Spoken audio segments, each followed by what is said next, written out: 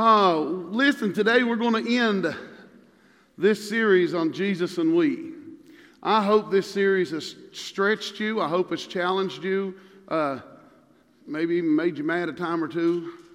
I mean, no, there's nothing wrong with that. Today you may have another opportunity. I don't know. But today I want to look. There's so many things that we've been looking at in this series. And over the past several weeks, as we've looked at it, you know, we started out looking at certain ministries in Harvest Christian Fellowship and ways to be involved and get involved and things like that. And some statements that we have made over ourselves, and we're going to continue to make them, okay? Because this is who we, moving forward, have to be. If we can't take these things and move forward with them, then we're really not doing anybody any good. We're coming here and we're getting entertained well, and we, you know, but it doesn't necessarily mean that we're really growing. So the first statement we made in the first week that I started preaching was this. It says that we are faith-filled, big thinking, bet the farm risk takers. We will not insult God with small thinking or safe living. And in that we begin to talk about faith, and we begin to talk about how Abraham, when he started out, he didn't even know where he was going. God told him, said, you just take off. I will show you where you're going, and you'll know when you get there. And I don't know about y'all, but that is a heck of a way to live. And so we talked about building faith, and that's what, moving forward, Harvest, that's what we have to be. Is we have to make sure that we're not going to insult God with safe living. Let's just play it safe. Let's just make sure everything's good. Make sure everything's great, and, you know, just maintain the status quo. The next thing we looked at was this, was we are spiritual contributors, not spiritual consumers. And we looked at the difference between a contributing church and a consumer church. Consumer church, it's all about me. Contributor church, it's all about me and what I can give. And we looked at several things in there. And then let's finish that. It says, the church does not exist for us. We are the church, and we exist for the world. The church does not exist. This building doesn't exist for you. This building doesn't exist so that you can look around and go, oh, look how pretty. I would do this in my house. Yeah. I'm going on, D, saying move on. And then last week we hit the hard part. We started talking about money. Jesus and our money. And what we looked at last week was this one. It says, we will lead the way with irrational generosity. We truly believe that it's better to give than receive. Can you do it in 2 minutes or less? So come up here and I'll tell you.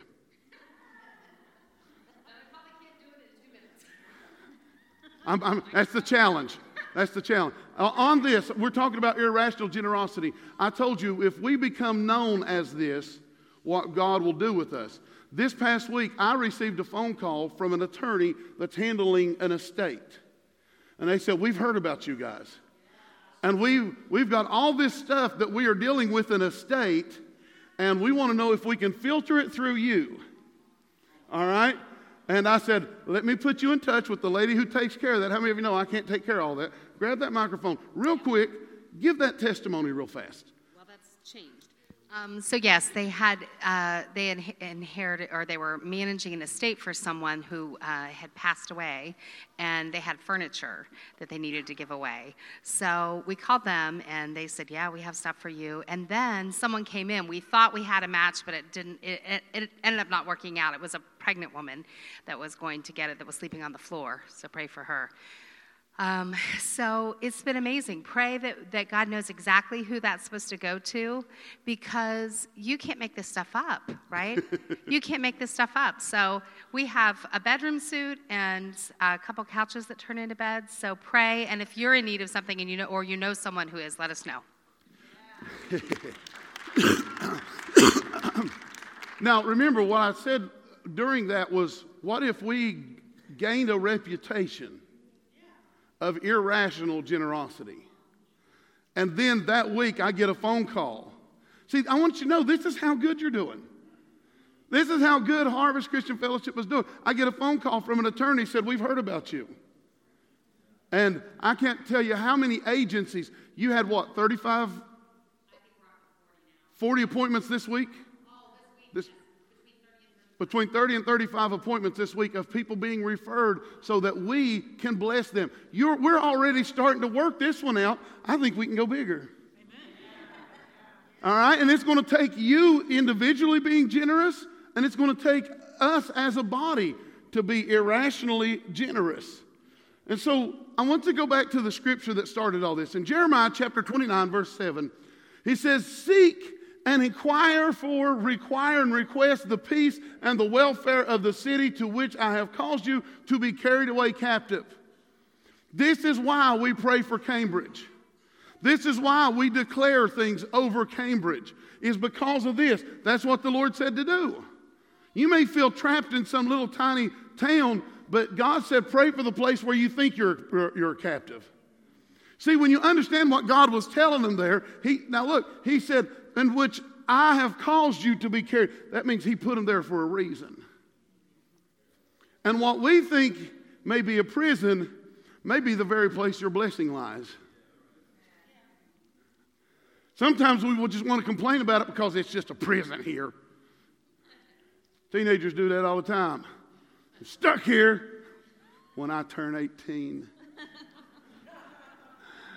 He said it caused you to be carried away captive, and pray for the Lord, to the Lord for it, for in the welfare, the blessing, the well-doing of the town, of the city in which you live, you will have welfare. Now imagine if a church would really grasp that idea, that if our town is doing well, then we will do well. We just want everybody to come in here and let's have a nice building and let's make it all look all nice and pretty. But he says if you really want to find out where the blessing lies when they're blessed. So our main goal should be to make sure we're blessing them. And when we bless them, what's he say? Then our welfares will be found. And then Nehemiah chapter 4, verse 9. So we built the wall, and all of it was joined together up to half of its height. Why? For the people had a heart and a mind to work. This is what it's going to take. It's not Jesus and me. It's not Jesus and the board. It's Jesus and we. All right? It's Jesus and we. It's what we all do together that causes this to work. It can't be one person. It can't be one person doing it all. It just can't be, folks. You can't do that. And I want to make another statement for us today. This is going to be our last statement. To win those no one is winning, we will do things no one is doing. We will reach them with irrational love. To win those no one is winning, we will do things no one is doing. And that's what we're going to talk about today. Is back in Jeremiah 29:7, he said, pray for the city. And today I want to talk about how we're going to win a city. And not just our church, any church. I'd love for all the churches in town to join us. Because there's a lot of churches in town that's not full either. And trust me, there's enough people in this immediate town, not just the surrounding areas, because I know I got people who drive from different places. There's enough people in this town that every church should be full. We should have to build a couple, actually. You know? And so what are we going to do that things that no one else is doing? Well, Harvest House was one of them, but that's not the only thing. That's just our biggest thing going right now. So what does it take to win a city? First off, and this might shake you up a little bit, is you've got to understand the spiritual atmosphere. Now you think, oh, we're going to go out and we're going to wage some warfare and do all this stuff. Not quite. To judge the spiritual atmosphere, we need to understand, which came out all through the worship today. We have to understand how God really sees people. See, the problem is we see people through one set of eyes. It's the eyes we've been trained through denominations, through our churches, through our culture, and most of the time for our church culture. And I'm going to challenge you today to let's see people the way God actually sees them. Not the way they're acting. Not the way they're acting, not the way they're doing, but how God sees them. 1 John chapter 4, verse 1. 1 John chapter 4, verse 1. And I'm reading out of the Disciples' Literary New Testament. Not literary. The Disciples' Literal New Testament. Have you read this one? It's a good one. I just found it. The Disciples' Literal New Testament.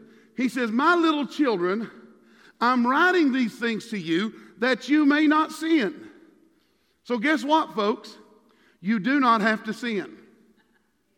You can go without sinning.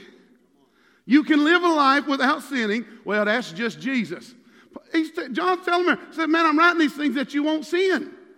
That you may not sin. Now look, and if anyone sins, if, it surprises you if you do. Come on.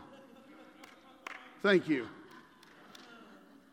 It should surprise. Well, what did I just do? Well, that's not me. That's not who I am. And if anyone does sin, and if anyone sins, we have an advocate with the Father, Jesus Christ the righteous. And he himself is the satisfaction of our sins. Amen? That ought to make you shout. He satisfied the sin issue. And not just ours, but for the... He satisfied the sin issue, not just for us, but for the entire world. He did this. I'm getting ahead of myself.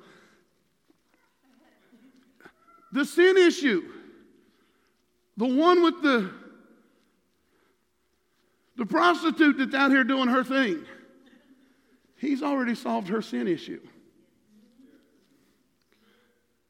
The addict that's gotten lost and blinded and can't even find themselves in their own personality anymore, he's already solved their sin issue.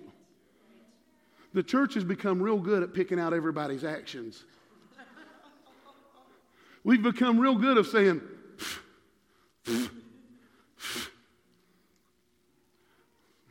we forget that scripture, judge not. Unless somebody comes against us and points out our stuff. Because we all have stuff. He is the satisfaction. King James uses a big fancy word, propitiation, which simply means atonement, satisfied. He is the satisfaction of our sin, and not ours, but for the whole world. He has satisfied. Now see, as if we just look at everybody by their actions, well, that's a whatever.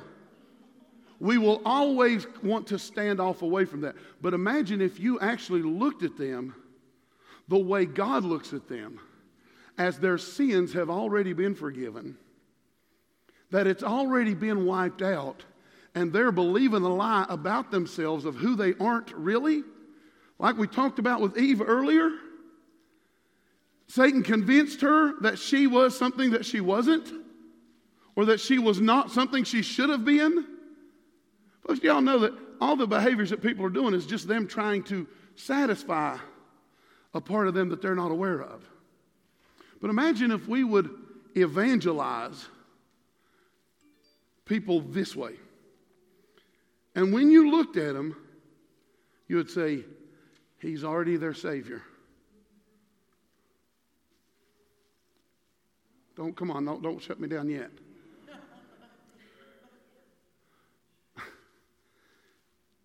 2 Corinthians chapter 5, verse 19. Yeah, but what about all the stuff they're doing? We're not excusing anything. So don't run out here and say, you're just excusing. Don't, no.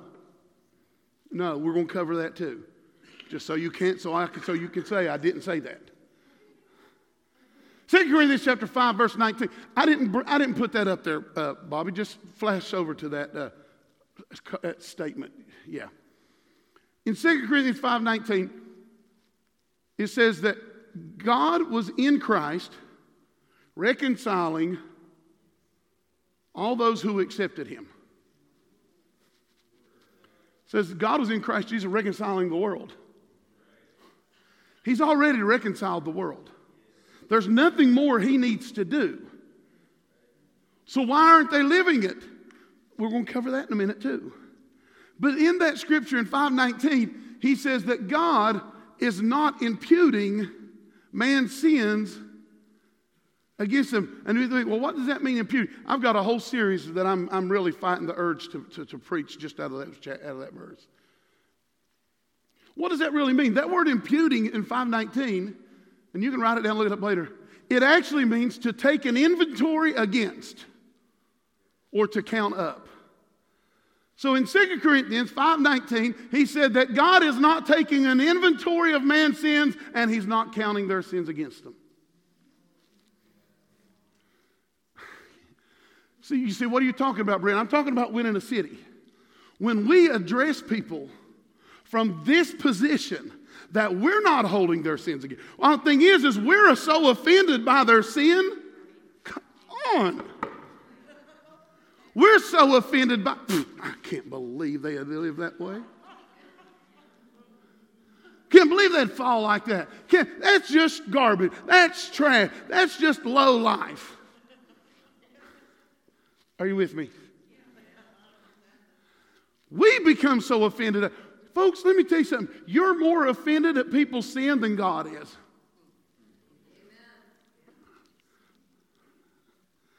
He's not counting their sins against them. He's not imputing. He's not keeping inventory. He's not counting it up. That somehow is the job we fell into, like God somehow dropped the bomb. I'm talking about winning a city here.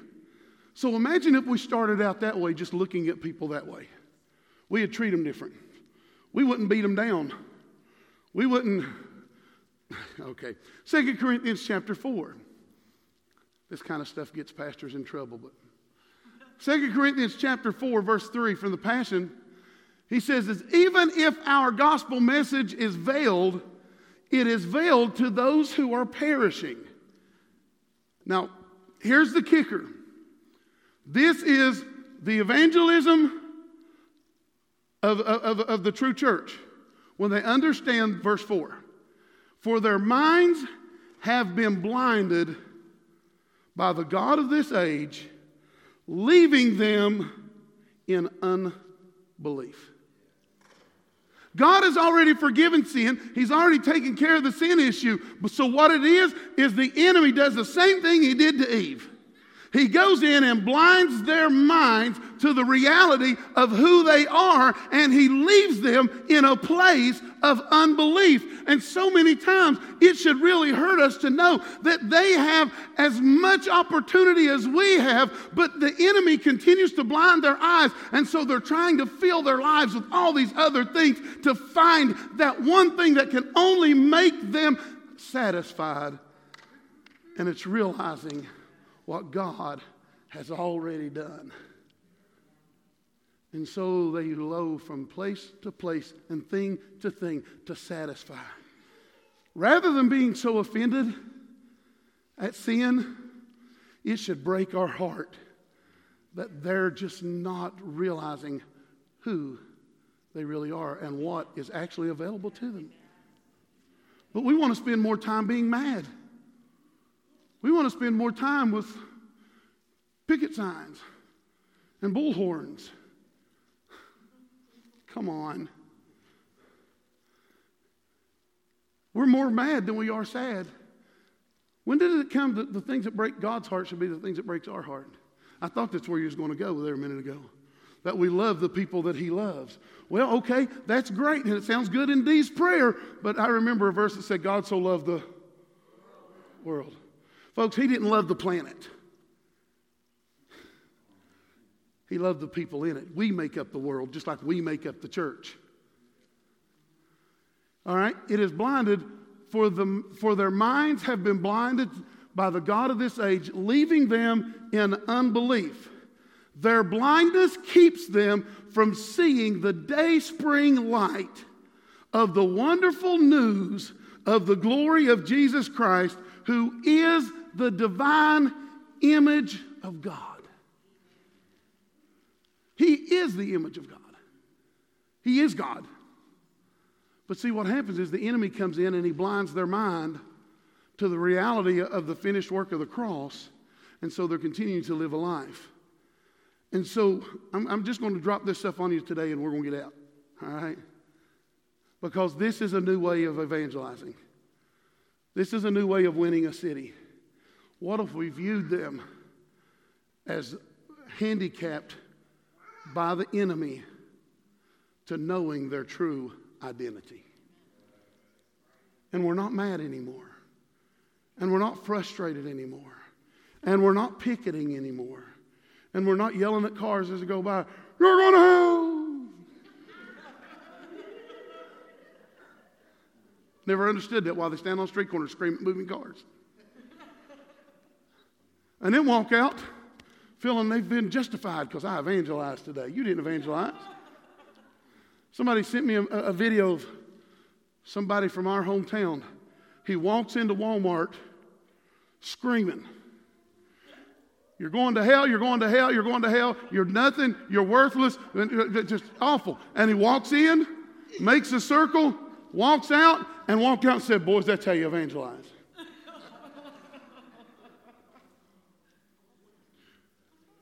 Another guy doing the same thing. The police come to him and said, "You're not in a public space. You're going to have to move." So he thought he was righteous in standing up to the police officer, fighting the cop, being arrested, and then goes and puts it on Facebook how he was persecuted for the gospel's sake. No, you wasn't, just breaking the law.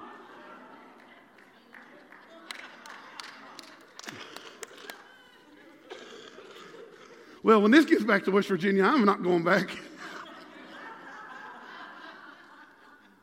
But this is what we have turned evangelism into. Mean, hateful. Say what? Oh, mean pointed at me. So I want to show you the right example of evangelism. You know there's a right example. The Apostle Paul didn't win souls to Christ. He won cities. Everywhere he went, it says that city believed. When are we going to quit looking at it as a chance to win a soul and look at it as a chance to win a city? Now, you'll have to do this one person at a time. And to do this, it takes relationship. See, that's what Screamer through Walmart didn't understand. There's no relationship there. You can't speak into somebody's life without relationship. And you can never build relationship outside of love. That's why God said, "I am love." Because he wants relationship with you. He doesn't want religion with you. So Paul won cities. And so he wasn't just going after a thing, and we can't just go after a... Folks, we can't win a city by claiming it. Okay. Spiritual things going flying up everywhere. Put on the brakes. I'm going to be mad. Come back just then. I saw him. We can't go out here... I'm claiming this city in the name of Jesus, but I ain't going to touch nobody. I ain't going to talk to nobody. I ain't going to love nobody. I ain't going to hug nobody. They going to come to Jesus or they going straight to hell. Do not pass go. Do not collect $200. No, this thing is, you can't have winning a city without relationship.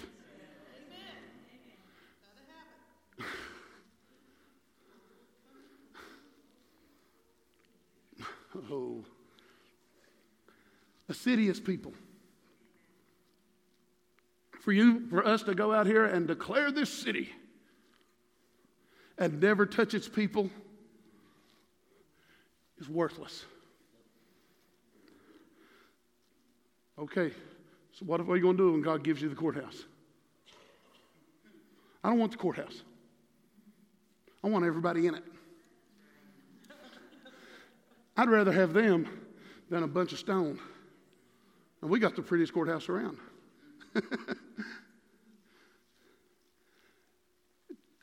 we already talked about John 3:16. He loved the world, not the planet. Now, I'm going to look at some scriptures, and we're going to get out of here. Because I really want us to look at winning this city in a completely different light. 1 Corinthians chapter 9. Dee already started us in this, so we're going to pick it up. Verse 19. I said second. 1 Corinthians, sorry. Chapter 9. 1 Corinthians chapter 9, verse 19. Now listen, this is how we do it. We're going to follow Paul's example. How many of you can say, we're going to do okay following Paul's example? Now, even though I am free from obligation of others, I don't answer to nobody. I joyfully make myself a servant to all. That word servant means to give oneself wholly to the needs and service of another. See, if we want to follow Paul's example, then we're not just going to stand up here and yell as they go by the street. We're going to make ourselves a servant. We're going to give ourselves wholly. Well, whatever it takes to the needs and the service of others. You want to win a city, you're going to have to become a servant. If we want to win a city, we're going to have to become a servant. One city at a time, folks. He said, I joyfully make myself a servant to all in order to win as many converts as possible. And we've taken that and we've twisted it up. We got to win as many as possible. Paul said that I may save some. First off, before Paul ever won a city, he became a servant to those in it. See, we get that word win and we think it's a contest. Well, I won 5. How many did you win? Well, I won 6. How many did you win? I'm looking for a church that's going to stand up and say, we won a city. That Cambridge is a complete glory bucket because we decided to love the guts out of it. We decided to be a servant like nobody else. We decided to give ourselves wholly to the service and the needs. And once we get Cambridge done, we'll move to the next city. And then we'll move to the next city. Why? Because we'll just start planting churches with this mindset to love. And so this word servant he's talking about there, it's not solitude. It's not servitude. It's not forced. I can't force you to love people. That's on you. But what if evangelism looked more like that rather than standing on the corner? What if we come in and our first goal is how can we give ourselves to the needs and the service of others? What if we came in and said, I need to find common ground with them to know how I can bless them? You can't find common ground with them if you're not willing to touch them. You're not willing to talk to them. We have got this idea that evangelism means we're going to cram Jesus down your throat whether you like it or not. You're going to taste the dirt on the end of his sandals because we have shoved him so far down your throat. When did it become that evangelism says, I want to make myself a servant to you? And then as we decide that, oh man, there's a relationship here now. Now they say, well, why are you like the way you are? Well, let me tell you why I'm like the way I am.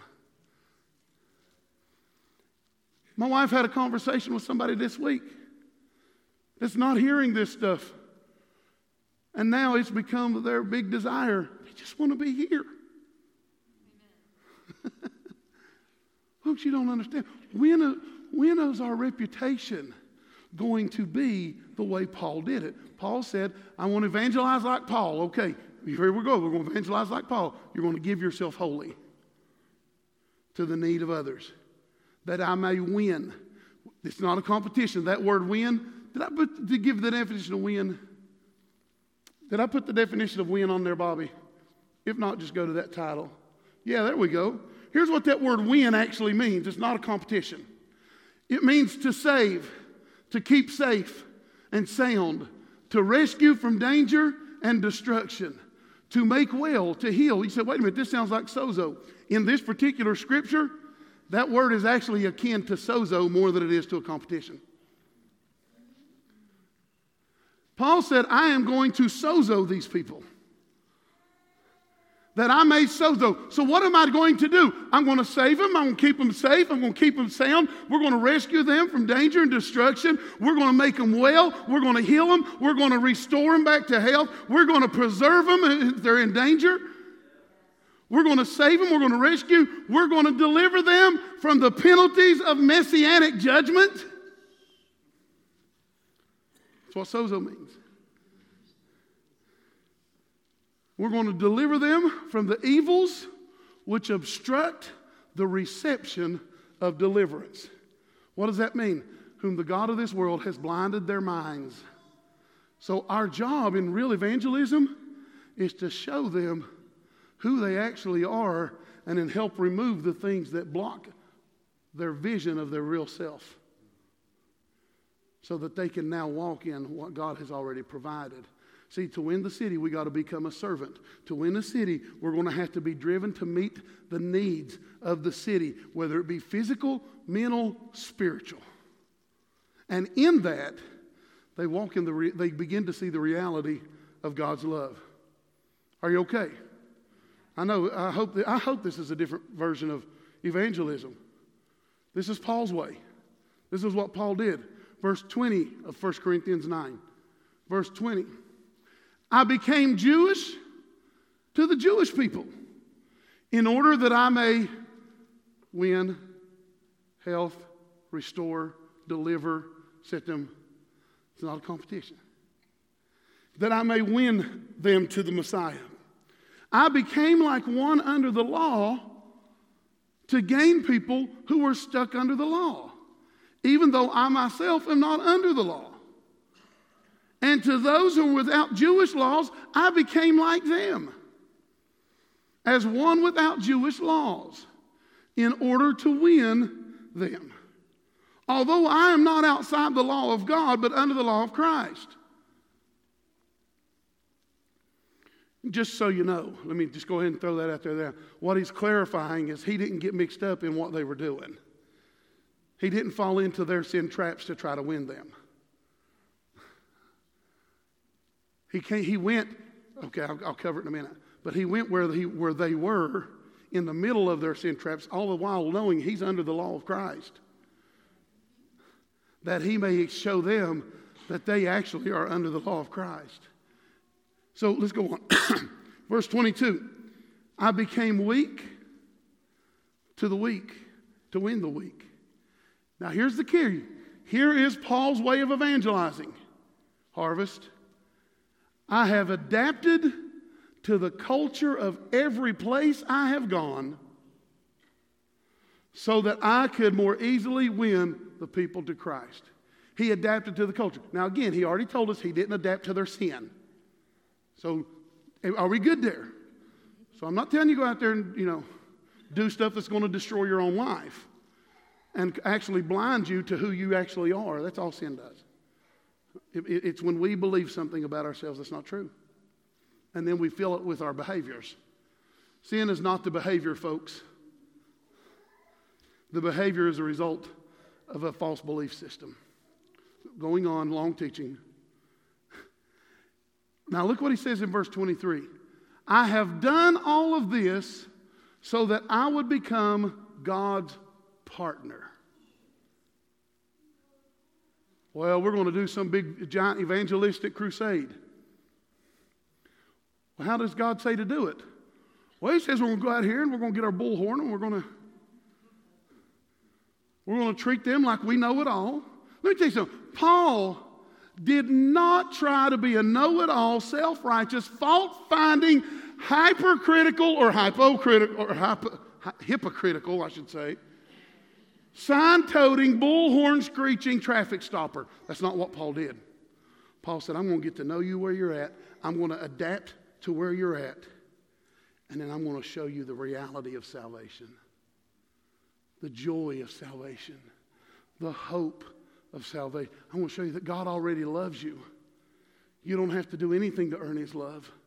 But all these other things that you're trying to satisfy your life with, all of a sudden you'll find they melt away. Because when they know the reality of God's love for them, He would just adjust to the culture around them. He may not have fit into that culture, but He'd adjust to it.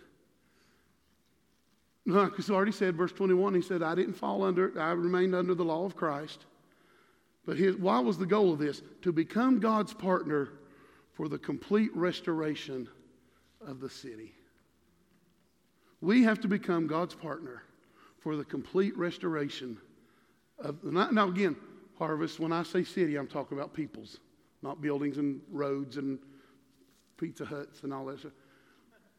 We are God's partner for the complete restoration. So I wonder if Paul did things opposite of this, if he could then stand and say, I'm God's partner.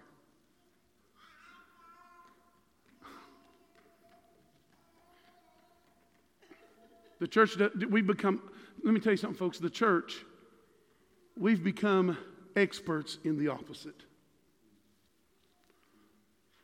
I am not changing, and there's nothing you can do to make me change. We'll sing the same old songs. We'll decorate the same old way. We'll teach the same old thing. We'll use the same Christianese language we've always used. And if they don't understand it, that's their problem. They'll just have to figure it out. Get on the train or go to hell. We don't care. It's your choice. Just do what you got to do because this is who we are. We're not changing. Now, is that adapting to a culture? But that's what the church has done. Get on the train or go to hell. Because we're not going to change. Paul didn't do that. He won cities. Why? By adapting to the culture he was in. So if we really want to meet our cities, we're going to have to become a servant to them. If we really want to meet our city, we're going to adapt to them. We're going to meet people where they're at. We're going to do it like Paul did. We're going to accept everybody, regardless of where they're at, regardless of their issues. That means if people start walking in the door that don't match up to what you believe, I believe, or we believe, that's okay. That's okay, because we're going to love them. And in that love, we're going to change that behavior. Because the behavior is just a result of the issue of their heart.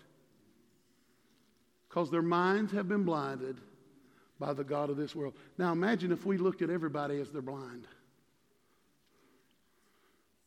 How would we feel towards somebody that way? They're just blind. God help them. They're just blind. I need to talk to them. God, they're blind. I need to help them. I need to help this blind person across the street, because if they keep on the path they're going right now, they're going to get hit by the thing and it's going to kill them, Lord. And I don't want to see a blind person killed, Lord. I want to help a blind person. Put me in their way. See, that's what it is. Their eyes have been blinded. They have been made blind and they're being left in unbelief. It's not how God sees them. God sees them as He has done this. Hebrews says that He offered Himself a sacrifice. How often? Once. It goes on to say something else there. And for all. Once and for all. You don't have to be sacrificed over again. He said, I'll take man's punishment. Man's punishment, not God's punishment. I'll go on from there.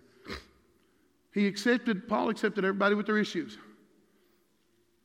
Now, what screams to me, and maybe you're sitting back there and I'm hearing it from you, or maybe I'm hearing it, somebody watching me on Facebook and getting mad. Love the sin. Hate the sinner. Love the sinner, hate the sin. Said that completely bad. Well, it's kind of what the church does anyhow, so. Love the sinner, hate the sin. Well, I'm going to be Christ-like. Well, Christ says that God is love. Folks, this has nothing to do with excusing people's behaviors. This is how we treat people. This is winning a city. See, the problem with that mentality of love the sinner, hate the sin, is the church gets completely blinded by its own insecurity about its own self, and we just start hating everything. Well, we'll love them, when they straighten up. It's sad that the church of the God who says that I am love has become more known for what they hate. I'm not talking about, I feel like I have to keep saying that because I know I've had it leave here and been said. Excusing everything. Nope. Our goal is to get them to a place where they have nothing to be excused for. That's the whole goal of grace. Is to realize, love the sinner, hate the sin. How about we just take hate out of our vocabulary? We just say, love the sinner. God did. For God so loved the world that He gave. That's just too much. He emptied heaven of part of the Trinity because He loved you so much. He loved them so much. Why can't we just be the same? Why don't we just love? And again, we're not excusing anything. What we're excusing is they've been blinded. They don't realize what God's already done in them. And somebody's got to take the veil off. We started out with that scripture. He said, if our message has been veiled, it's only veiled to those who are dying. And why are they dying? Because the God of this world has blinded their eyes. They can't see who they really are. And we can never lead people out of the things that are destroying their lives as long as they think and we think it's us versus them.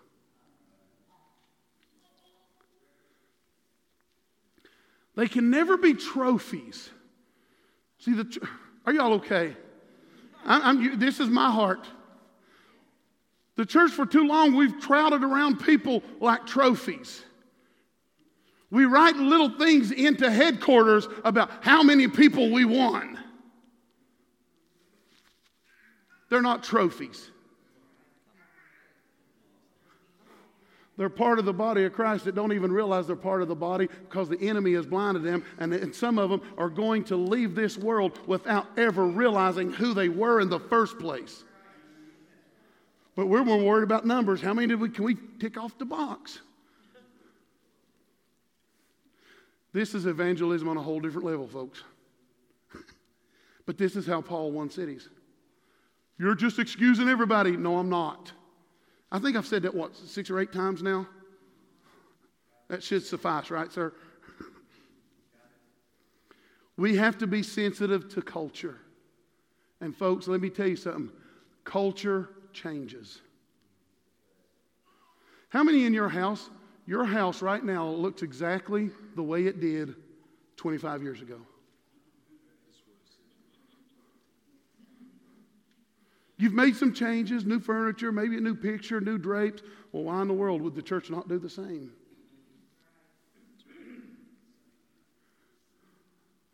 Well, yeah, but styles change. That's right. They change everywhere, even in here. Even in here, and in this room, and in these halls. Why? Because the church doesn't exist for us. We're the church. We exist for the world. And they need somebody to tell them, you're just blind. Not with a bullhorn, not with a shout, not with a sign, but by sitting down beside of them. I love sitting down with people. I love sitting down with people that are drunker than monkeys. Because the first thing they do, they start apologizing. I'm sorry. You know what my first words to them is? Don't apologize. Well, I'll quit. No, go ahead.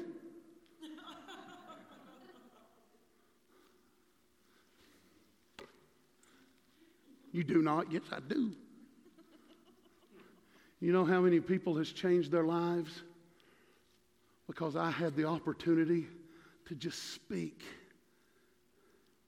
into who they were, to start tearing the veil off of those eyes, and all of a sudden they say, I don't have to live this way anymore.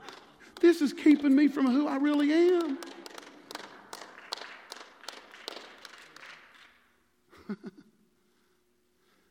I hope it challenges you. I hope it makes you a little mad. But we're going to partner with God. Now, can you bring up that statement, Bobby, please? To win those, read that out loud, please, folks.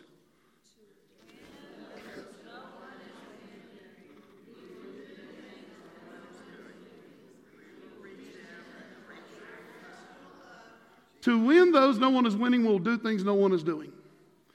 Jesus went home one day, and he's in his own house. Everybody in his town found out he was home, and so they just stormed his house. They're out in his yard. They're on his lawn. They're on his porch swing. They're drinking his tea. And he's standing there, and he's teaching them. You couldn't squeeze in there.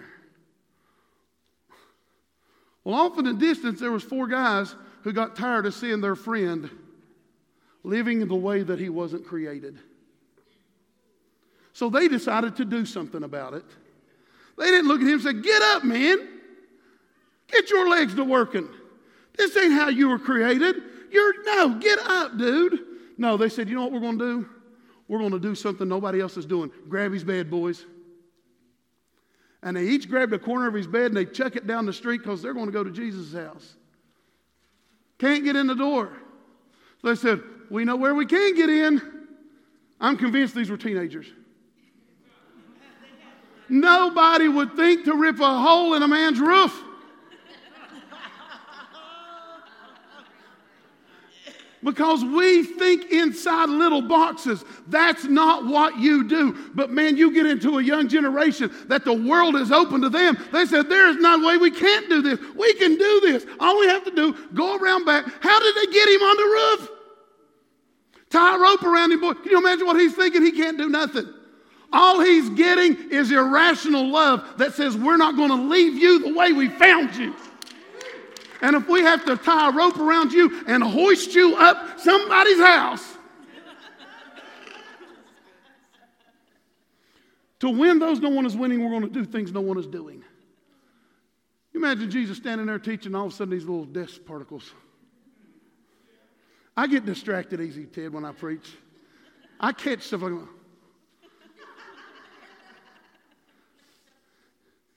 And can you imagine the first little ray of light? I bet it hit Jesus right between the eyes. What the heck?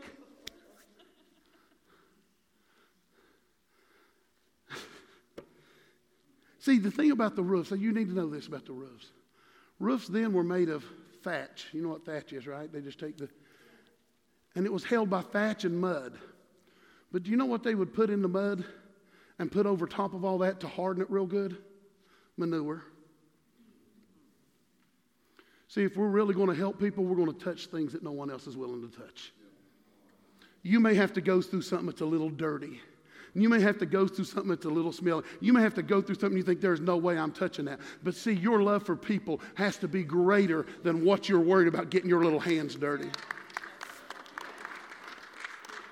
You may have to go through some stuff to get people because you're not satisfied with them living below the way they were created. And it may be dirty, and it may be stinky, and it may be different. And they drop this guy down in front of Jesus. You know what the word says? Jesus didn't even address the man. The word says that he looked up and saw their faith. What was their faith? We believe you have the answer to have him live the way he. We did everything we could do. We have done things no one else is doing. We ran in his house. We snatched him up. We tied a rope around him. We hoisted him up to the top of your roof. We ripped your roof open. We'll fix it later, but we ripped your roof open and we dropped him down. And Jesus said, "There's the people that want to change." Let God look at Harvest and say, there's a people who want to change. And they don't care to get dirty. They don't care to go through the stuff. They don't care to go through the muck. They'll do what it takes to get people to the place where God can say, this is how you were really created. And Jesus looked at him and said, well, your sins are forgiven. Well, who are you to forgive sin? Well, just so you know that I have the power to forgive sins, go ahead, pick up your bed and go back home with your friends because they did something no one else was doing. This is what evangelism looks like. Jeremiah chapter 29, verse 7. And seek and inquire for, require and request the peace and the welfare of the city in which I have caused you to be carried away captive. And pray to the Lord for it.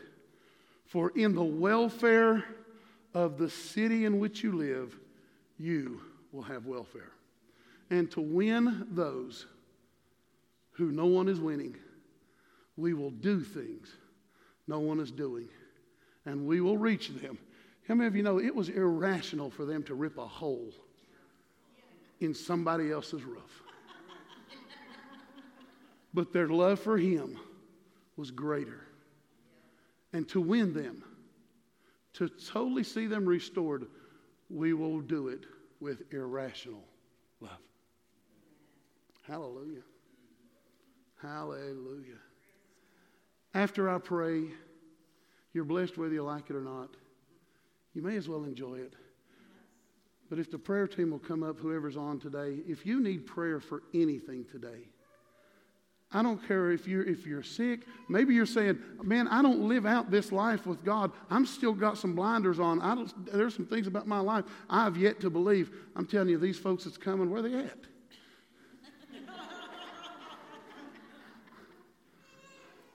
These men and women are excited to pray for you.